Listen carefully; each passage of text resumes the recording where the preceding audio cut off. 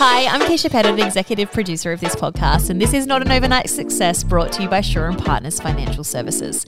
In this podcast, our host Gus Wallen sit down with some very successful people from the world of business, entertainment and sport, and they chat about their life's journey and what got them to the position that they're in today. In today's episode, we are chatting with Brian Walsh. Brian is the behind-the-scenes man of some of the most successful superstars in Australia. Now, he's really humble about it, but he has played a major role in the success of Australian TV shows like Neighbours and the career launches of people like Hugh Jackman, Nicole Kidman and Kylie Minogue. Plus, he was also responsible for getting Tina Turner to be the voice of the rugby league. Brian has always had a way of identifying talent and nurturing their careers that is very unique. He is passionate, he has a true love of entertaining people and bringing joy to their life. He's always loved being the one who makes things happen, but he's never wanted the spotlight for himself. This chat is a really refreshing take on what it takes to be successful in the entertainment industry. As for all of these podcasts, Shaw & Partners have generously donated $10,000 to the charity of choice of each of our guests. We discuss who that money goes to in this chat. This podcast is brought to you by Shaw & Partners Financial Services with production assistance from Kelly Stubbs and Brittany Hughes. Let's get into our chat with Brian Walsh. G'day, Walshy. G'day, Gus. Great to see you. Great to see you too, mate. What were you like as a kid?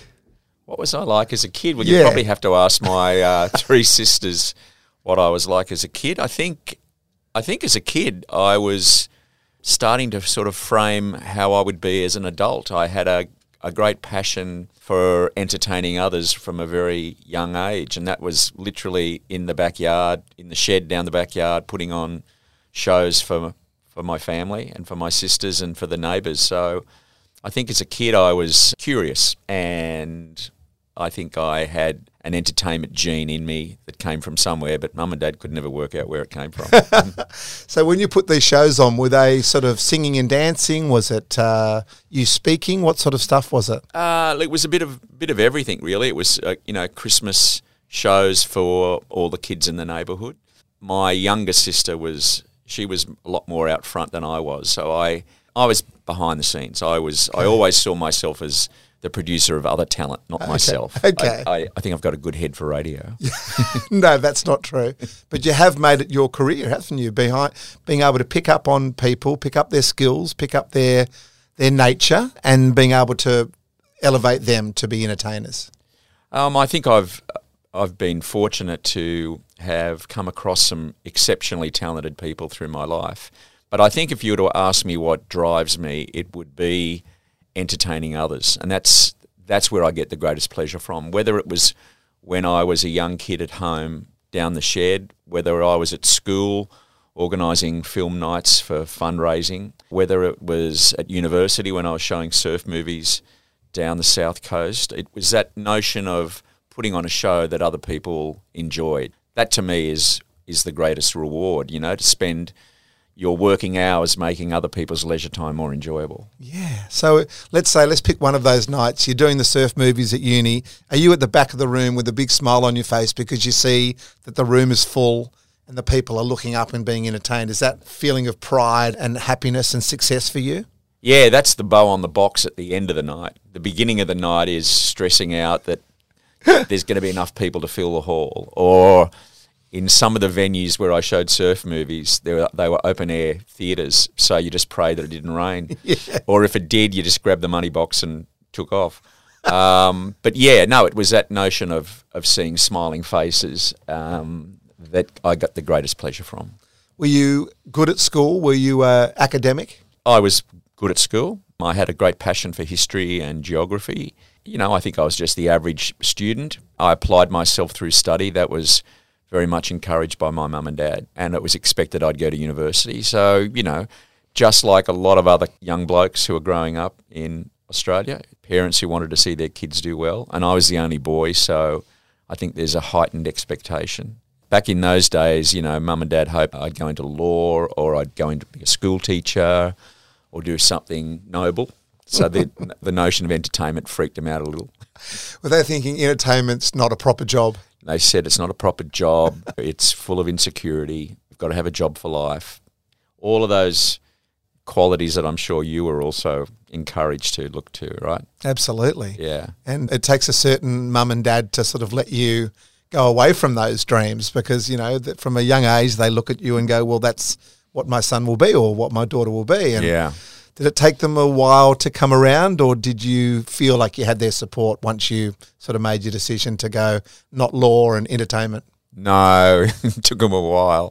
I was running a business from the lounge room at home, which didn't go down well. So I was always wanting to be entrepreneurial, and I don't think Mum and Dad kind of processed what that meant until I'd achieved a certain amount of success in business life. Okay. But no, it wasn't a matter of, okay, well, you've got a leaning towards entertainment, go for your life. It wasn't that at all. It was a bit of a struggle to get them there. And I think I was, to a certain degree, a bit rebellious. I kind of pushed the envelope a bit. For you to have the confidence to go for that against your mum and dad at the end of the day, what was that drive that made you go, you know what, this is for me? I think it was the encouragement of others, actually. So I sought out mentors and I sought out people in the industry. I wanted to convince myself, first of all, and then convince my folks that it was the right industry to pursue. And so those mentors have been an integral part of my life and absolutely essential to my success. And we used to go on holidays up Gold Coast, and one of the family friends ran a Queensland company, Birch, Carroll and Coyle, who were big cinema chain. And so I got him to encourage my dad that the entertainment industry was okay and he was a success.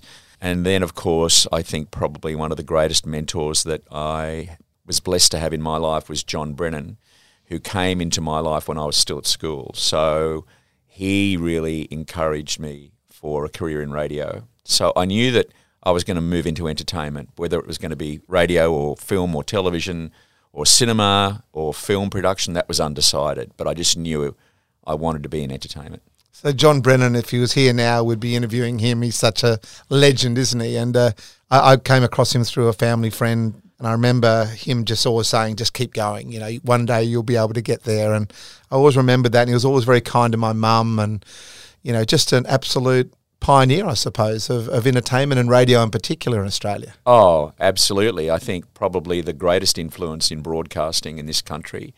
The only person I know who has mastered so many different formats. I mean, he brought to Australia the Top 40. He brought to Australia the Good Guys, which you're too young to know who they were, but the Good Guys were broadcasters on Radio 2SM, and it was the likes of Mike Walsh and Bob Rogers and all these great names that Breno was an instrumental part of their life. But he did, Top 40 Radio, the Good Guys, introduced Talkback. Then he did sports when he was at UE, and then, of course, he was the person who identified Alan Jones and is responsible for his success. I mean, quite an iconic figure in the industry, and for me, a mentor throughout my life. And we lost him, and it really was the end of an era. The one thing that Breno instilled in me, and the one thing that stood out amongst all his qualities, I think, was his moral compass. And that demonstrated to me that you could work in this cutthroat industry but still have integrity, authenticity, and be fair and honest. And they were all the qualities that defined John Brennan. How did you come across him? You said it was still at school when you came across him. So one of my mates at school, his mother's sister was married to Kevin Humphreys, who was the head of the rugby league and had a big association with the Balmain Tigers. And Breno was a number one Tigers supporter, so he knew Kevin Humphreys. So my schoolmate said to his mum, Brian Walsh wants to get into radio. Do you think the family would be able to organise an introduction to John Brennan? So it came about through Paul Sheehan was his name, through the Sheehan family and the Humphreys family, and they got me the introduction to Breno.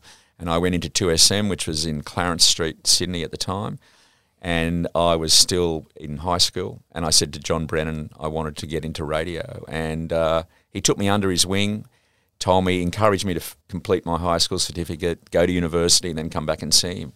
So I did. And I went to university, got the degree, and then I turned up and I said, well, here I am. He was like, oh.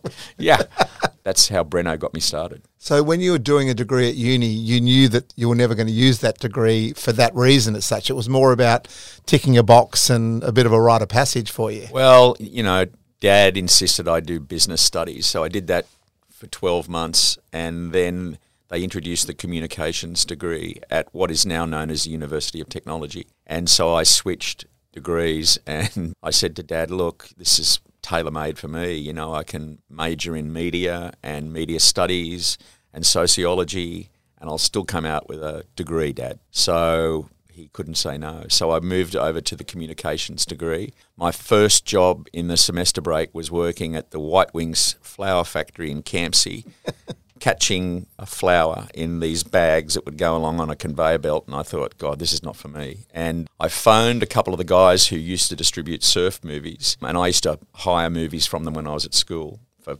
fundraising, as I mentioned. And I said, look, if there's any work going during the semester breaks showing movies, keep me in mind. And as it happened, there was a certain run that became available, which was the South Coast. And so I started, and I showed movies from the southern suburbs of Sydney down to the Victorian border and all those towns along the coast all the way. And with a couple of girls from uni who I went to uni with, we, packed a combi van with two 16mm Bell & Howell projectors, a glue bucket, brush, a loudspeaker system, and we showed movies in all the major holiday resorts down the South Coast. And I think that's where I learnt a lot of my skills. It wasn't so much the university degree, although that really helped shape my writing and my academic skills for sure.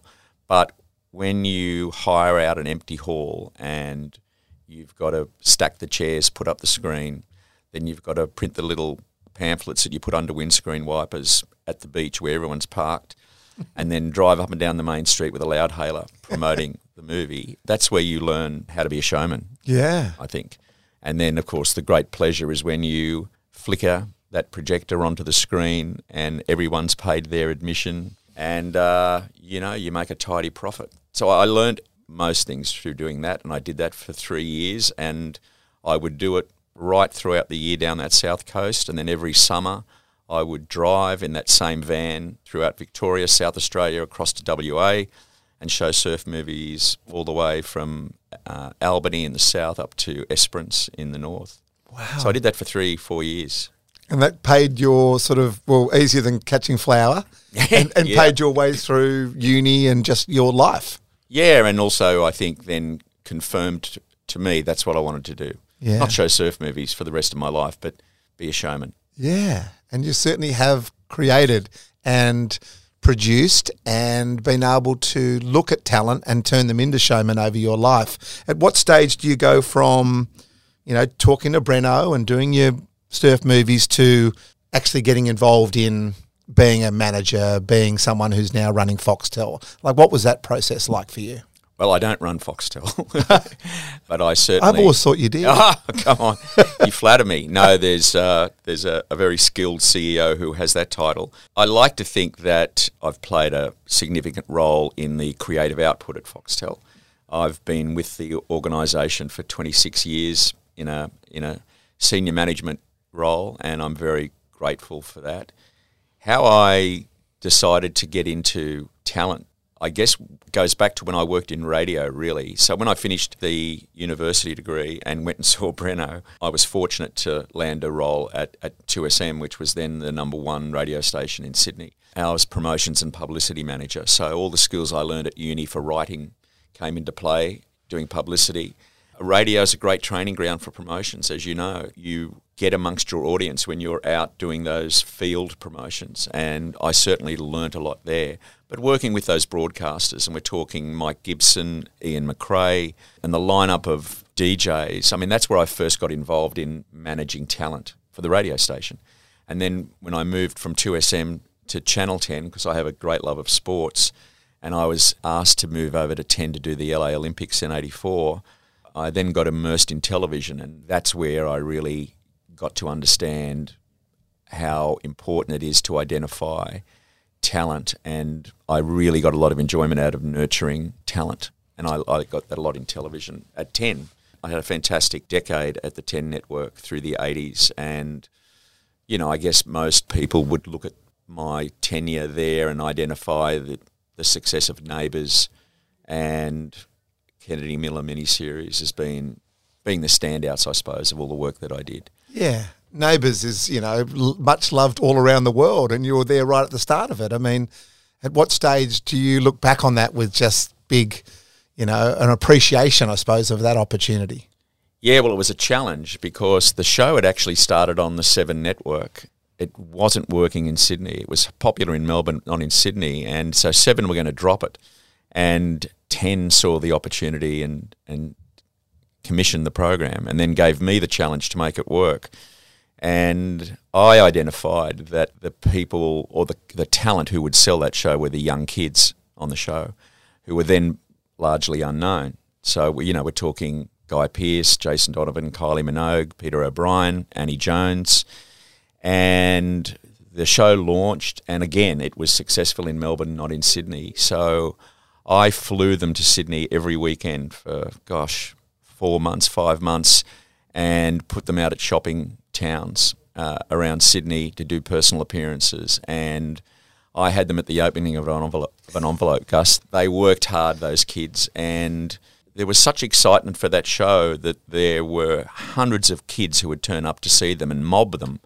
And I remember I shot some of that footage at the time on a small camera, and I sent it to the then editor of the Sydney Daily Mirror. And I said, look, his name was Roy Miller. I said, Roy, or Rocky as we called him, I said, the ratings don't show it, but this show Neighbours is a huge success. Look at this footage that we've captured at Westfield, Parramatta. And he looked at the footage and he rang me the next day. He said, I went home and spoke to my daughter and I said, what do you know about this show Neighbours? And she said, yeah, Dad, all the kids at school are talking about it. So he phoned me the next day and said, I'll give you a front page if you can give me a good angle on the show. And so that's what really kicked it off. And then, everybody knows the success story that Kylie and Jason are responsible for. I mean, they were just phenomenal success stories attached to that show. And I really looked after them for those years. And that's when I knew that I'd found my calling, I think. Mm. And I know you've done that with some other big stars as well, which we'll get onto in a moment. What's it like? Because your face just lit up when you started talking about remembering those moments where you put together with your relationships an opportunity for that show to go well in Sydney. But the true thing about you, Walsh, is your heart around those stars who are now stars now, and how much you, give them confidence and work with them and work hard with them to give them that opportunity. That to me is your greatest asset, is that sort of personable stuff. What do you think? I like to think that I am someone who is authentic and honest. And I feel that when you're with talent, you have to have that kind of relationship where they entrust you with their careers and to make the right decisions and to give them the right advice. And I've always seen myself as being someone very much in the background. But age is an interesting thing because in the entertainment industry, some people argue for youth. I would argue that I think experience counts for so much. And I think because I had a lot of experience with media, I knew what to look out for, and therefore to help others recognise what they need to look out for, I think's important. And that's where I saw my contribution to careers, was just guiding them and encouraging them what to look out for. At the end of the day, the decision is theirs. I think a good manager or a good agent empowers the artist to make the right decision, but you've got to give the artist all the factors that go towards making an informed decision. So Channel 10, like you said, a decade, you loved it. Loved it. I loved television, but that time at 10 was a successful era for them. And I talk about Kennedy Miller. So Kennedy Miller is a company that's now, of course, responsible for the Mad Max movies. George Miller's such an accomplished director. Happy Feet. I mean, he's done so many great things. But back in the 80s, he was responsible. Kennedy Miller were responsible for some outstanding miniseries like Vietnam, Dirtwater Dynasty, most famously, I guess, the Bangkok Hilton, which was Nicole's big television series. And so, yes, as well as doing Neighbours, working on those Kennedy Miller miniseries was quite something. And sports.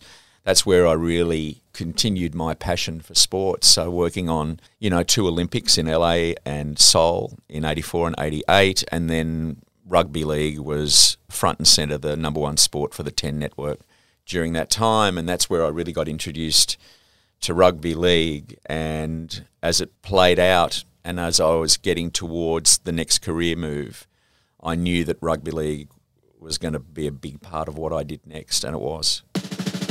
Just quickly interrupting the episode to say a very big thank you to the sponsor of this podcast, and that is Shaw and Partners Financial Services. Shaw and Partners are an Australian investment and wealth management firm who manage over $28 billion of assets under advice. With 7 offices across Australia, Shaw and Partners act for and on behalf of individuals, institutions, corporates and charities. For more info, you can check out their website at shawandpartners.com.au. That's SHAW for sure.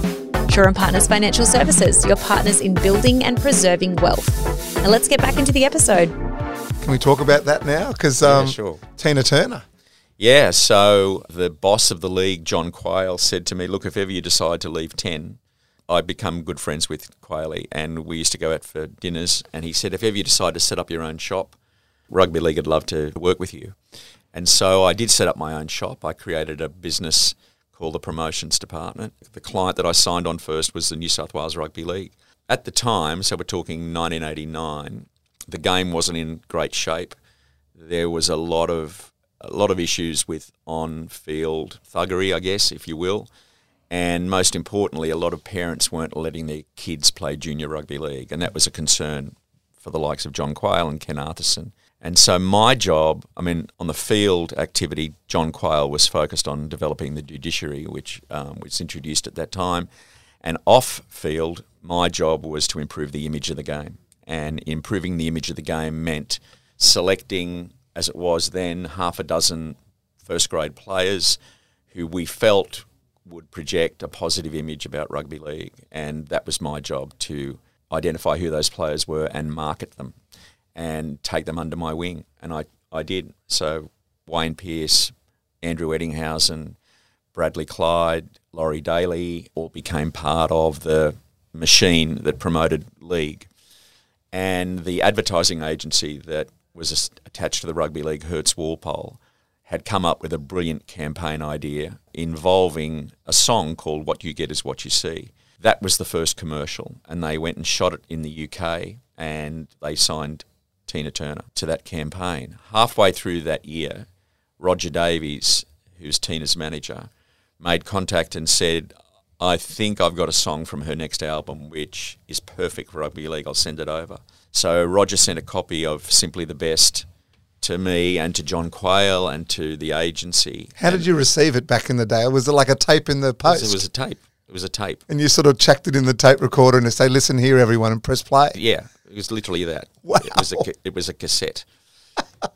But as soon as we all heard it, we just knew that we found the song for the game. And that then was the catalyst for, I think, the most impactful sports campaign in Australia for some time. And even when I look back at the commercials now, I think they still hold up.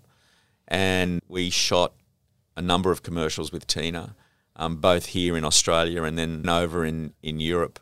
And John Quayle, Jimmy Barnes and I and Paul Mackay from the ad agency went over to Amsterdam, where we shot the commercial. We actually recreated the Sydney Football Stadium, or parts of it, in an aircraft hangar outside of Amsterdam, and Tina drove down from Cologne, where she lived, and we shot 2 days of commercials. And I've still kept a lot of the footage, and I did an interview with Tina at the time, which I've still got, and I look back with great fondness. And if someone said to me, Walshy, that's 30 years ago, I just think, no, it just feels like last year. Yeah.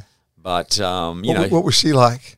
She was fantastic, and she loved the physicality of rugby league, and she identified with it. She got on great with all the players who were involved in the commercial.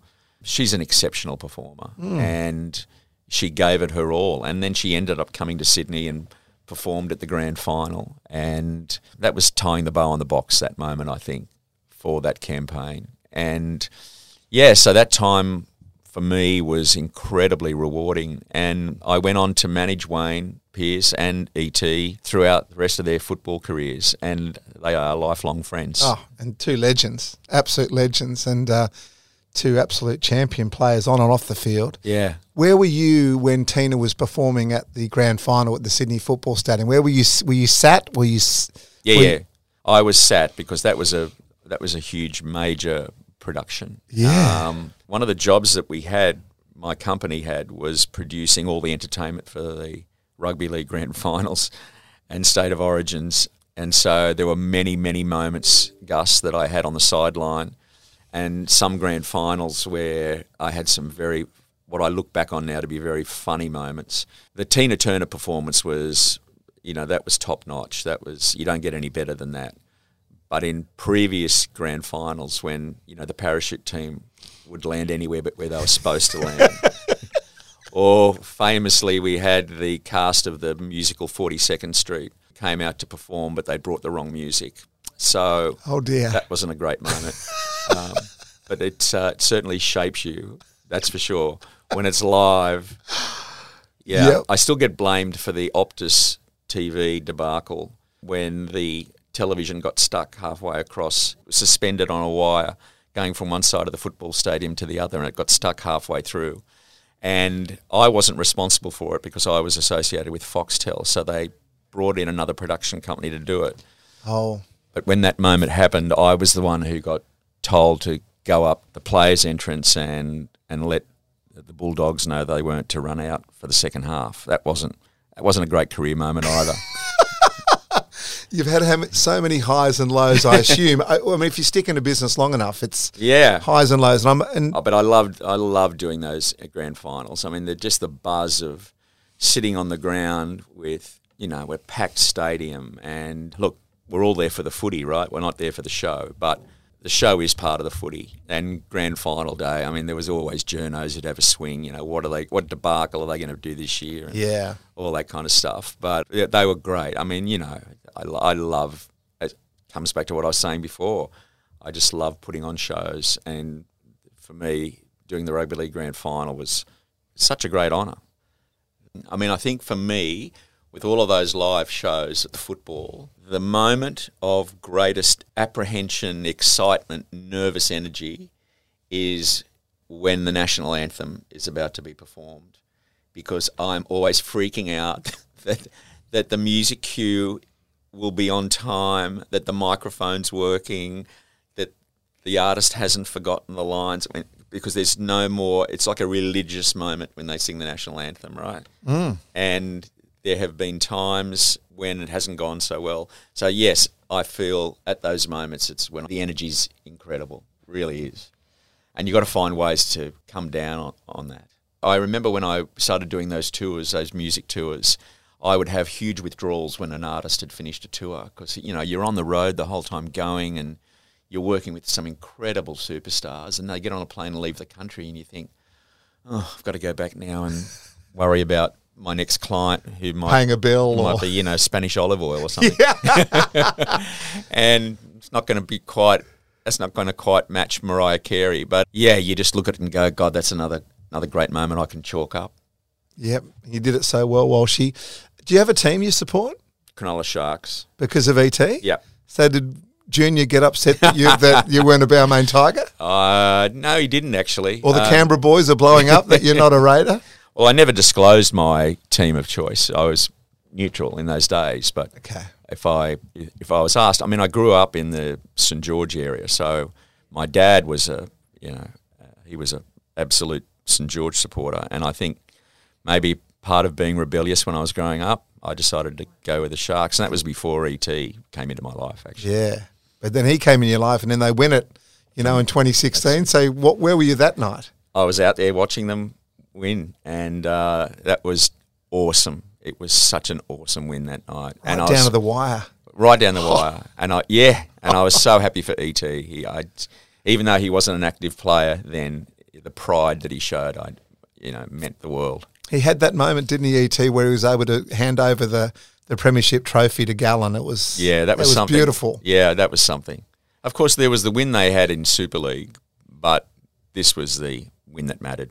Absolutely, this is the real deal, when all the teams are available.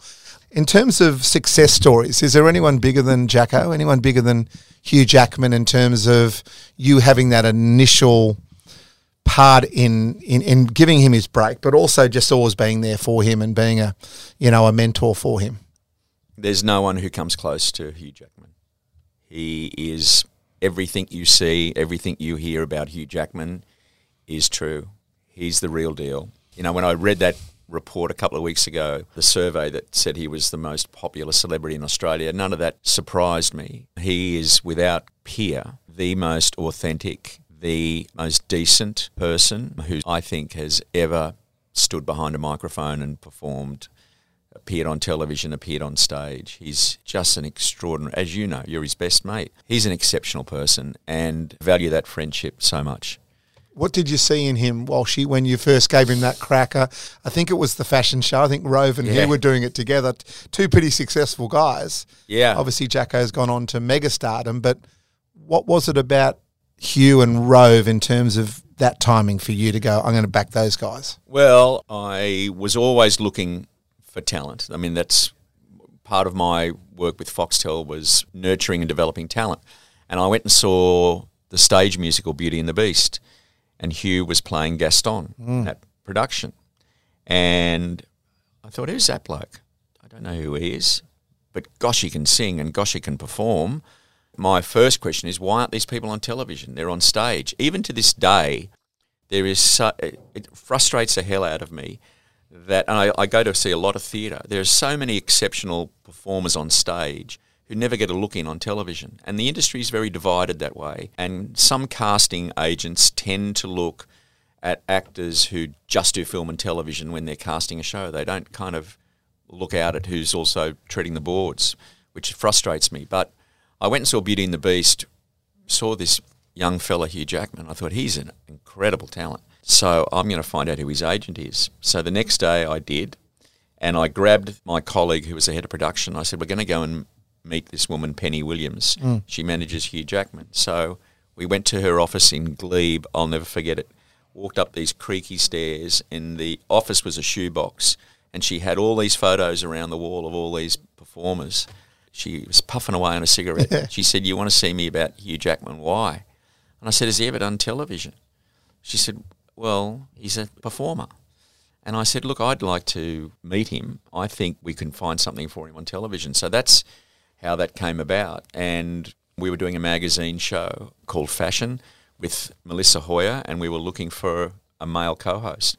And so I put him into that show. You know, was he any good? Yeah, he was terrific. He was great. I mean, he was young and television was a new medium. But I said to him at the time, look, it's on pay TV, so not many people are going to see it. So you can stuff up and it'll be okay. He didn't stuff up, but he, that warm, engaging personality that he has came across. And, the camera doesn't lie. We went on to do specials when he moved to the UK. He and Deb moved to the UK. I got him to do TV specials, and it was Hugh Jackman's West End, I think, was one of them. And he went and interviewed some of the successful Australians who were playing in Phantom of the Opera and some of those musicals. Little did we know that a few years later he'd be one of those people. Yeah. But yeah, that's where the friendship really started to bed in, and I'm proud that I can still call him friend. Absolutely. Yeah, no, he loves you, mate. He absolutely loves you, and, is always very, very fond of us talking about you and giving him his first start. In terms of your life as you get older now, what are you doing at Foxtel, and where do you see sort of pay TV and how that all works now with all these different streaming services and stuff? Because it's been a difficult time for the industry. Yeah, it has. It's been a challenging time. A challenging time for Foxtel, but I'm thrilled that they've turned the corner. So, the business recognised that the world was moving to streaming, and if you can't beat them, join them. So the business launched very successful streaming services, the first being KO, which has now got over 1 million paying subscribers. Then in entertainment, they launched Binge, which is hugely successful, and most recently a news streaming service called Flash. So combined, Foxtel's now bigger than it's ever been. It's reaching 50% of the population, and it's got a very healthy business moving forward. So I was there from the very beginning when we christened the name Foxtel, and have been very fortunate to have been part of the business for all of this time. And I am now moving to a different position in the sense that I'm still responsible for the creative output and the commissioning of all of our scripted dramas and comedies and local productions. But I've always wanted, before I never use the word retire, but I always wanted to get back into talent management at some point. And I've shared that ambition with the management at Foxtel and with the shareholders and the directors, and they've always known that that's what I still want to do, and they've been terrific in allowing me to change up my contractor arrangement so that I can continue to look after the output, but also have time to go and set up a talent management business, which is what I'm in the process of doing. Great. So that's back to where you started, really. Back to where I started. Yeah. I want to do it because I think that, one of the things as you get on in life, you realise the importance of giving back. And I do want to give back. And my way of giving back is to identify and nurture careers. And I guess you could say that I do that at Foxtel. I do, but I want to do it more organically from the ground up. So I want to go to the graduation classes of NIDA and WAPA and VCA, and I want to find the next Hugh Jackman, the next Nicole Kidman, and help those careers. That's just something that I have a burning ambition to do. I remember talking to you a few years ago, and it was a tough time, a challenging time for the industry, and you were quite upset, because you were having to make big decisions with people that you had brought into the business 15, 20 years earlier. I remember you tearing up. I was tearing up. And I remember sending Jacko a note saying, hey, just reach out to Walsh. He needs a little bit of love at the moment. It shows how much you're passionate for, and I'm tearing up thinking about that moment. It shows that you're in it for the right reasons, I reckon. And that's why you're good at what you're doing, and this talent management stuff will give you a new lease of life. That was a really tough time. My dad, who I loved very much, was made redundant, and he was close to 60, and I remember the impact it had on us as a family. Because back in those days when you were made redundant, there was a little bit of shame attached to it. Maybe shame's not the right word, but it wasn't healthy at that stage of life, and I know it hurt my dad very much. It sort of felt like the end. Yeah, it really impacted on me. So when I was in the position where I had to make others redundant, I always remembered what that time was like when I was a kid at home, and the impact it had on my dad, and the impact of what I was about to say to my colleagues, many of whom had worked for me 15 years, 20 years. I mean, it's really tough receiving the news. It's also really challenging to give it. And I had to do that with my deputy and a lot of my senior managers. And, I know it goes with the territory. That's what you're expected to do. And none of it was personal. It was all commercially driven, and I get that, but it hurt. Sure did. A day in the life of Brian Walsh. Are you a get-up early guy? Are you a exercise guy? I get up early when I have to get up early. But, yeah, look, I get up, I devour emails because it's important that I'm up to speed with what's going on in the rest of the world. So while Australia's asleep, the Northern Hemisphere's on the go. So it's important that I wake up, read all the trade mags, read all the emails, take the dog for a quick walk, start my day. And the day, I love the variety of my life. So there's a lot of different things that happen during any given day. I could be on set. I could be in the office. I could be having coffee with an agent. So every day's different, and I love that variety. Exercise is an important part of my life. I don't think you can have the kind of lifestyle that I have without exercise. So I've had a personal trainer who's a great mate. I work out with him at least a couple of times a week, but also I do a lot of walking. I love walking. It's a good think time too. Yeah. So I just get frustrated that the dog wants to keep smelling poles all the way on the walk. I like to keep a bit of pace up. The dog's the boss. The dog's the boss, yeah. Look, I've got a little cottage up the Central Coast, so I get away there when I can on weekends. So I have a good life. I have a blessed life. I give thanks for my health and for my family and the company of great friends. It's a life that I don't take for granted. I'm very blessed, Gus. We're sitting at the Shaw and Partners office today, but if we were sitting at your office at Foxtel, it's awesome just to walk around your office and see, the little notes from the Nicole Kidmans, the Hugh Jackmans, the Guy Pearces, because they remember where it started, right? And they've sent you a note or the latest show playbill or whatever it might be. It's a lovely museum of Aussies that have done well, and you've been a big part of that. Well, that must make you feel really proud. Yeah, I do feel proud. I don't I'm not one of those people who sort of stop and reflect. I just want to keep moving. I don't look in the rear vision mirror a lot until I sit down and have talks like this. Yeah. But you're not comfy talking about yourself, are you? You'd prefer to be producing something that would give someone else the centre stage. Yeah, absolutely. I always like to be behind the artist. You know, those years when I started my own business, we talked about the rugby league, but I also was fortunate to land a deal with Paul Dainty, and I did all of his concert tours. So being on tour around Australia with Michael Jackson, U2, Barbra Streisand, they were, you know, I look back on those moments and think, wow, how sitting in the Sydney Football Stadium when Barbara was rehearsing the night before her show, and I'm just there with a girlfriend of mine, and we just looked at each other and said, how good is this? Like, how did we get here? How did we get here? The two of us and Barbara's performing.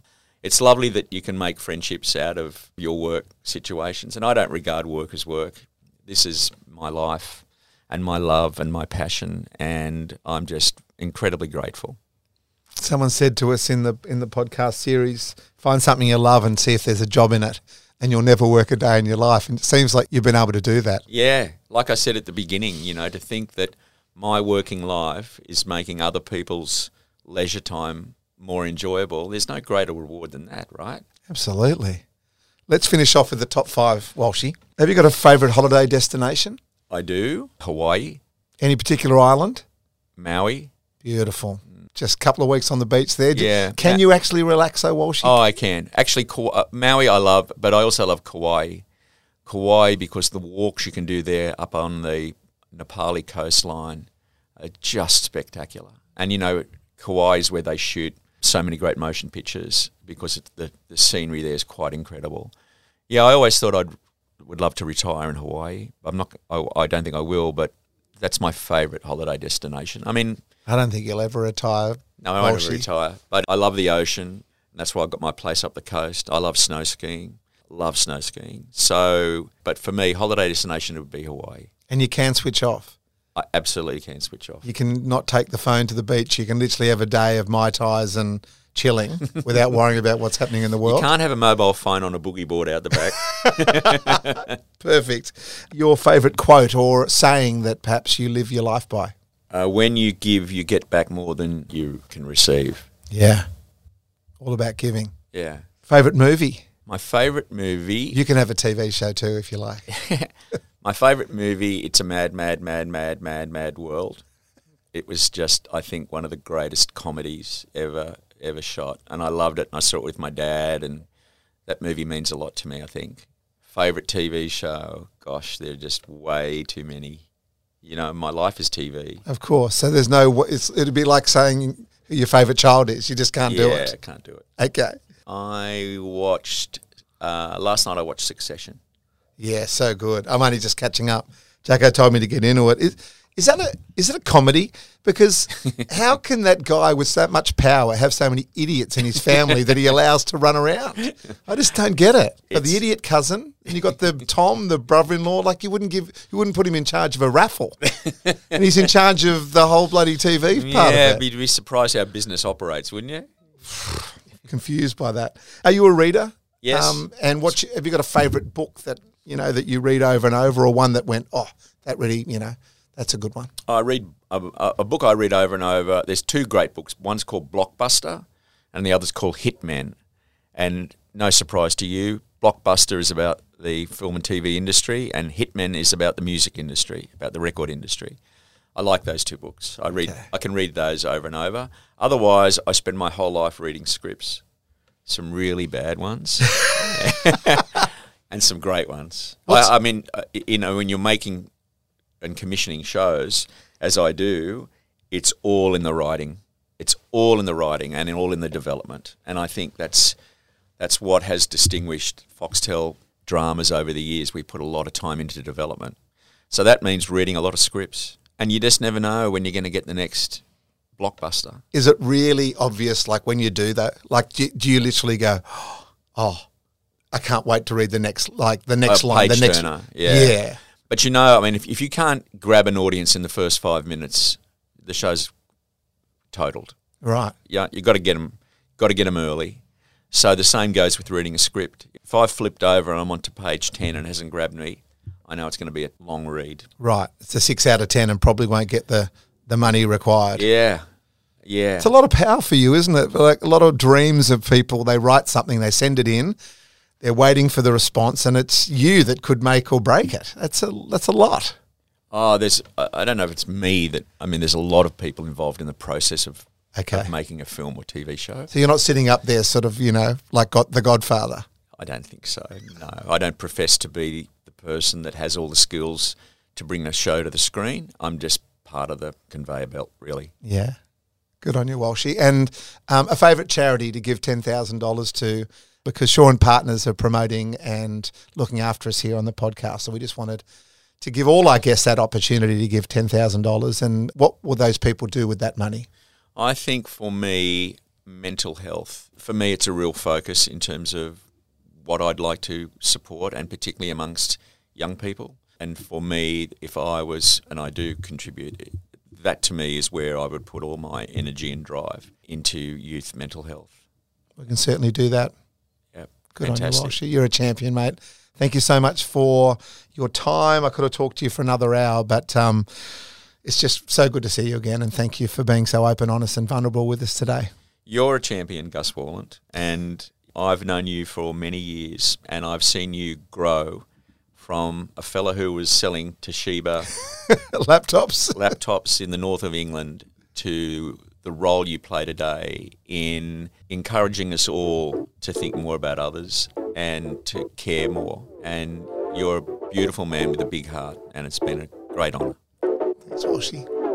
A big thank you to Shaw and Partners Financial Services, who have generously supported this podcast and also donated $10,000 to the charity of choice of each of our guests to thank them for their time. Shaw and Partners are an Australian investment and wealth management firm who manage over $28 billion of assets under advice. With 7 offices around Australia, Shaw and Partners act for and on behalf of individuals, institutions, corporates and charities. For more info, you can check out their website at shawandpartners.com.au. That's SHAW for Shaw. Shaw and Partners Financial Services, your partners in building and preserving wealth.